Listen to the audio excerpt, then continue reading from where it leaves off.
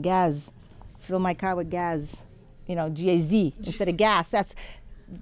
It's the French accent comes out in the people, the older people in town. But that's changing too. There's not as many of them anymore. Maureen Patry in Berlin. See? Franglish. It's French and English mixed. So it's almost like Berlin had their own language, the French people, and they mixed it together. But people in Berlin understood what everyone was talking about, but you go outside of Berlin, or you go up to Canada, go to Montreal, and it's a totally different French. Cow, crow, ma taunt, trip over the street. Ma taunt, used to express surprise. That's a Berlin thing. You're listening to the North Country series on New Hampshire Public Radio.